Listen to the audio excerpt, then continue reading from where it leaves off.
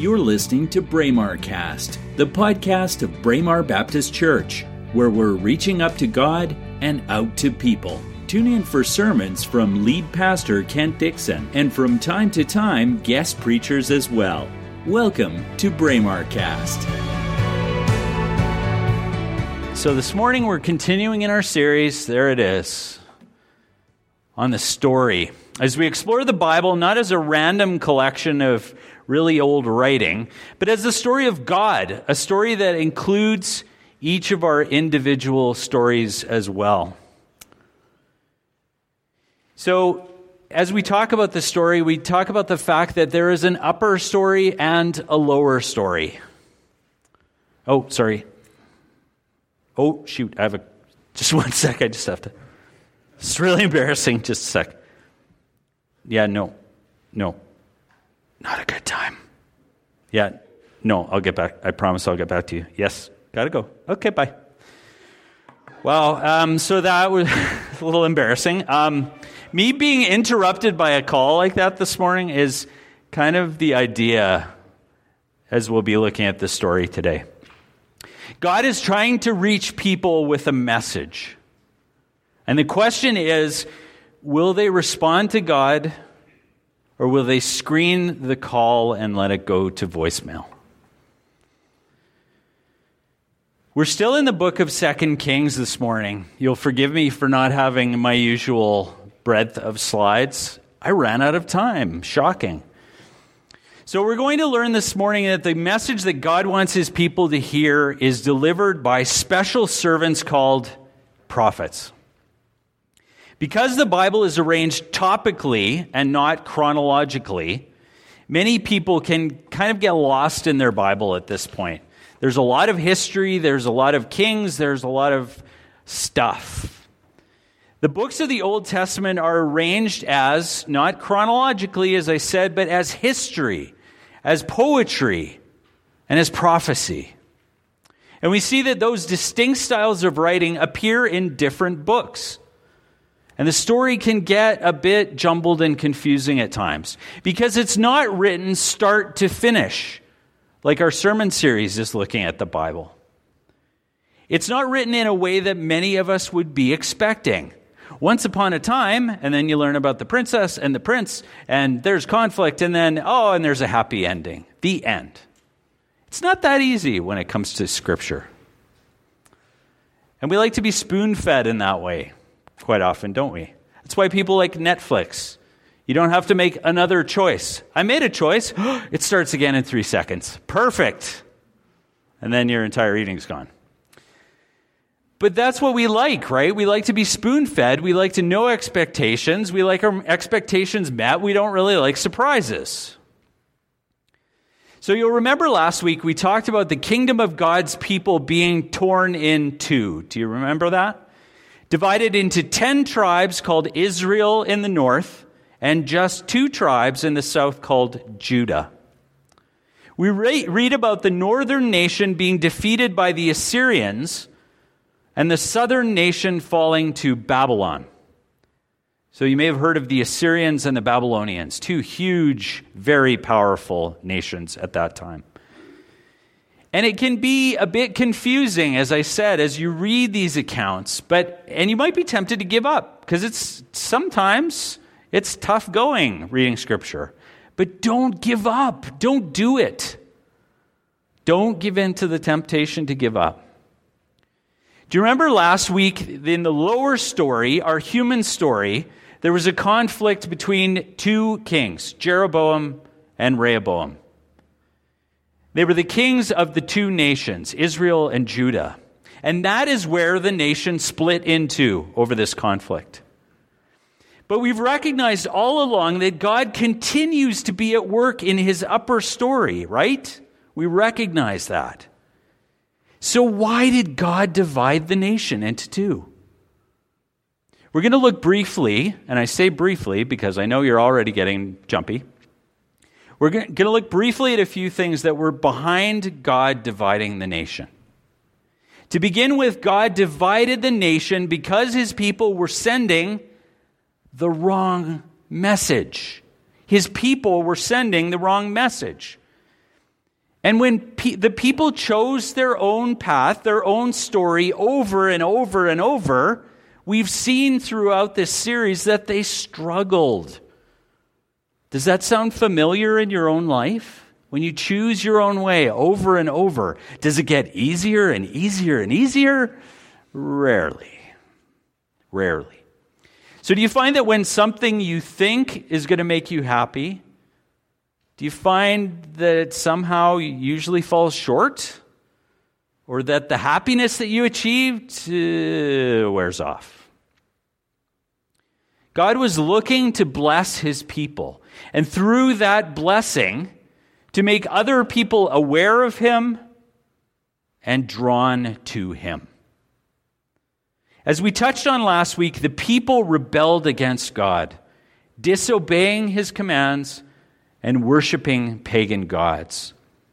And in that disobedience, they were sending the wrong message to themselves and also to surrounding nations. And unlike Maria, and Bill and Anne-Marie, who've declared their allegiance to God and his plan for their lives this morning, the people at that time were declaring something else. They were declaring they want their own way.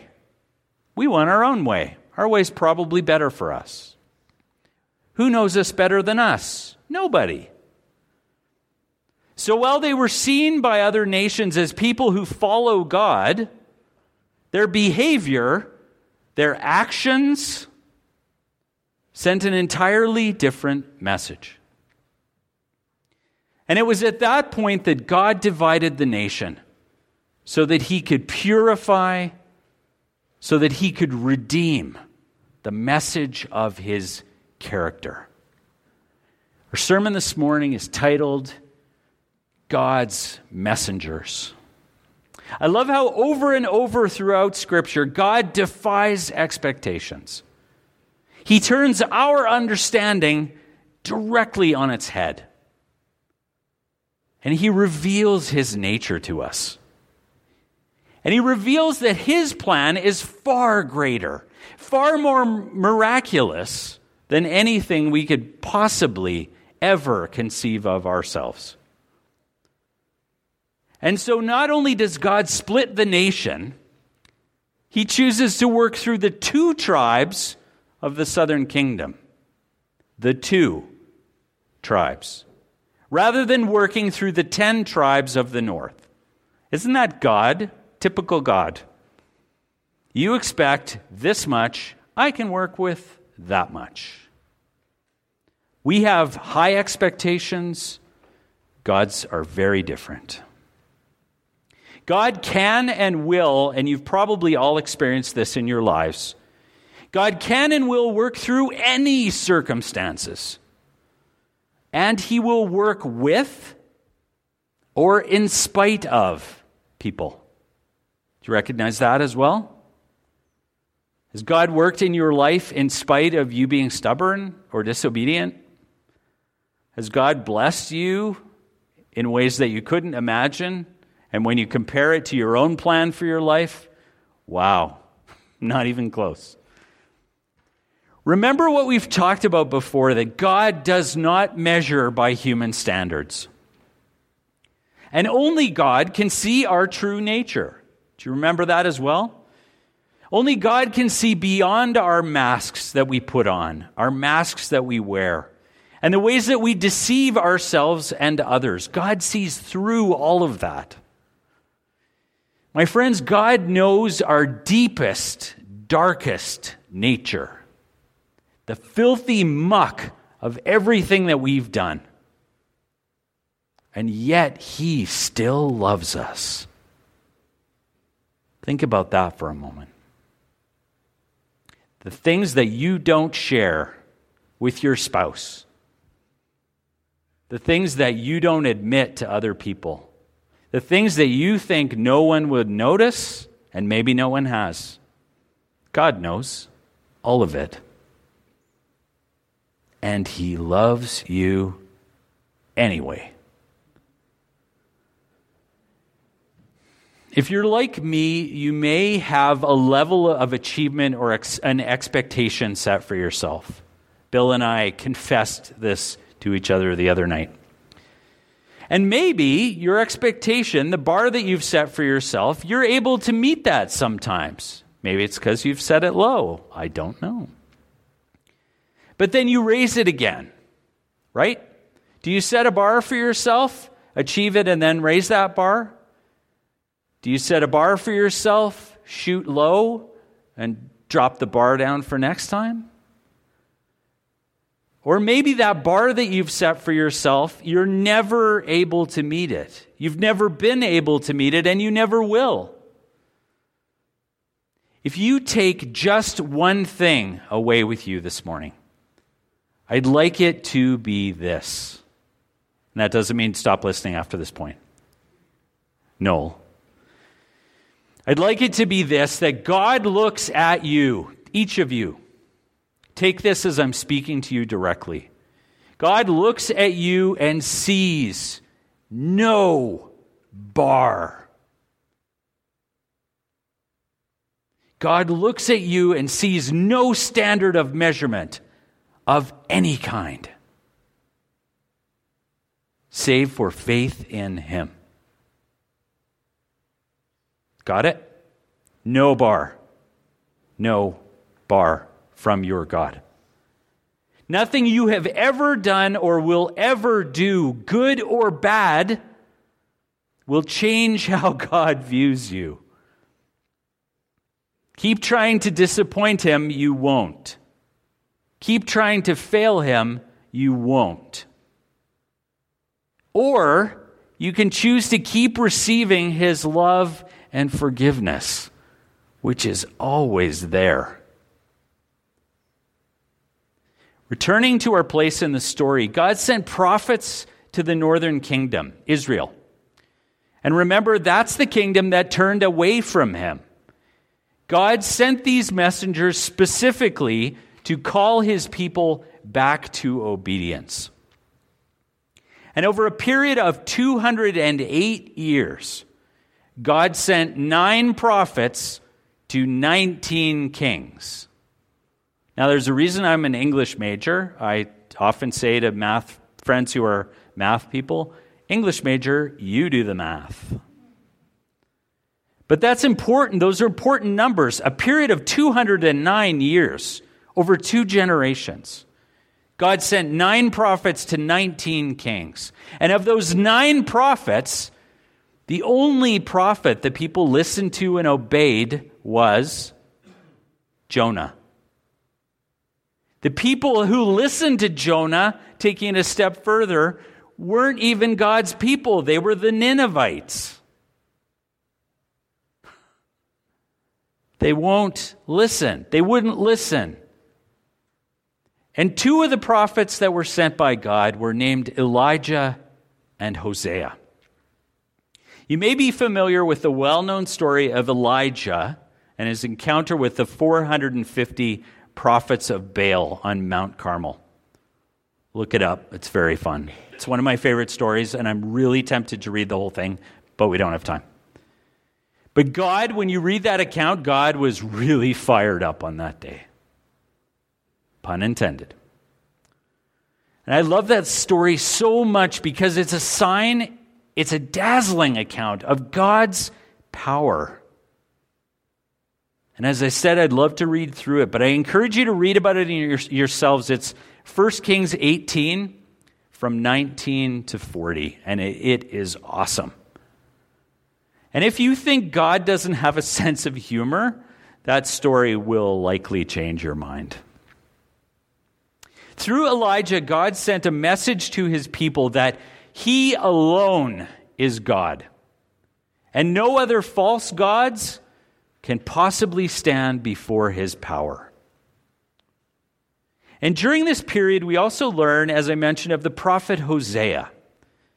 And he had a pretty distinctive prophetic ministry in the Old Testament. Often, you can probably imagine, prophets would outwardly demonstrate their message by wearing ragged clothes or doing something out of the ordinary to draw attention to their message. Over here, I have something really important to say. But Hosea was instead instructed in a very different way. Hosea was instructed to marry a woman who was continuously unfaithful and who prostituted herself. And her name was Gomer. What was God thinking with that one? Have you ever wondered? That seems like a very strange example. And maybe, have you ever thought, maybe God made a mistake? Maybe that's not how? Yeah, good luck. It was the way Hosea lived his life in those uncertain circumstances, those challenging circumstances, through his marriage to Gomer, that God was able to display the deep love that he has for his people, even through their rebellion. He put him in a challenging set of circumstances, and Hosea had the opportunity to be God in the unlikeliest situation. So even though people were rebelling, even though they willfully chose their own selfish, short-sighted ways over God's better plan for them, through his messengers, through the prophets, God warned his people that choosing their own way would ultimately result in pain and death. But through the prophets, he also conveyed a message of hope and salvation. So we see that the people often chose their own path regardless of the consequences. We recognize that. And God's message to his people then, as is so often the case today as well, fell on deaf ears.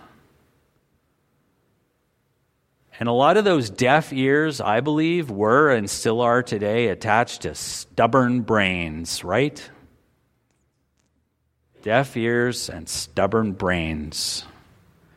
People that thought they knew better. You know me, you created me, still know better. Still going to do what I want to do. My friends, God speaks to his people today, just as he did in those days. He speaks to us today, just as he did all those years ago. And God is looking to show us a better way. A way of hope and restoration in relationship with him. The question is, when that message comes to us, do we even begin to hear it? Has that message of truth somehow been drowned out in our lives by other messages of pride, self-interest, bitterness, anger, maybe even want or greed? I don't know about you, but I can be very good at self-numbing, and I'll explain what I mean by that. At distracting myself from being discouraged or convincing myself that I've covered all the bases. Self-numbing. Pretending the problem isn't really a problem at all or doesn't even exist. Can you relate to that? But in that process of self-numbing, ultimately my answers, the messages I keep telling myself over and over, as I touched on before, begin to lose their impact and lose their effectiveness on me. My friends, God has a message for you. It is a message of peace, of freedom, of unconditional love. And this message is yours to freely accept and receive. God is calling you to trust his plan for your life, to surrender and deepen your relationship with him. Will you answer that call? We've seen God at work here in a very clear and public way this morning. As Maria, Bill, and Anne-Marie have taken a public step in declaring their commitment to God. Please don't let the moment go by if you are a follower of Jesus and have never taken that step in baptism. Because I'm open to it. And if you'd like to find out more about baptism or you'd like to be baptized, let's talk about it. I would be happy to help you take that step in your spiritual journey. When we choose to follow Jesus, it's also very important that we don't keep this message to ourselves. Jesus asks us to celebrate this decision with our family, our friends, and the community around us. I got baptized this weekend. I was at a baptism service this weekend at my church. Baptism might seem like an odd way to share an important decision that we've made about our faith. But let baptism be the start of many conversations that you'll have as you share your faith. Share God's message with others. You've been listening to Braemar Cast, the podcast of Braemar Baptist Church. We hope you enjoyed this episode. Please subscribe to our podcast and share it with your friends. You can also visit our website at braemarbaptist.com. That's BRAEMAR Baptist.com. God bless you.